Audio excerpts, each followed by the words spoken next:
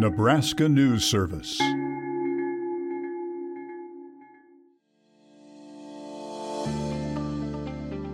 Spring temperatures have arrived in Nebraska, but record-setting cold in February means big electric bills in March. Temperatures reach record lows on February 13th, 15th, and 16th, down to negative 31 in Lincoln, according to the National Weather Service.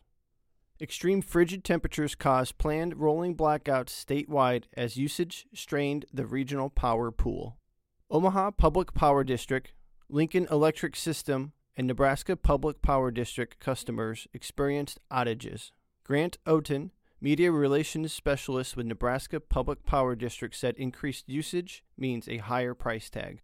The big thing is, so rates aren't changing, so the cost of the electricity isn't changing, so it just solely depends on if you used more, then it's going to cost you more. Customers were called upon to conserve electricity during the cold snap by turning their thermostats down, unplugging electronics not in use, and waiting to run large appliances like dishwashers and washing machines. Those behaviors minimize the frequency and duration of rolling blackouts during the sub-zero polar vortex, but many can be carried over into Nebraska's daily routine.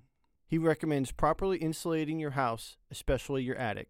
Lowering the temperature on the thermostat when you are not home and turning off lights when you leave the room also add up to big savings.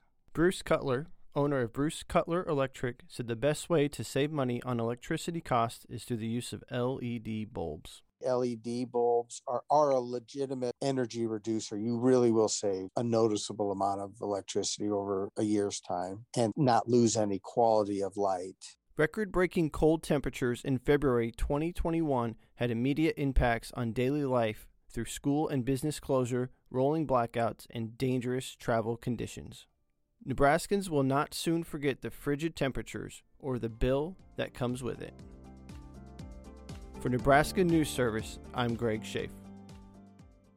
A Nebraska News Service and 90.3 KRNU production.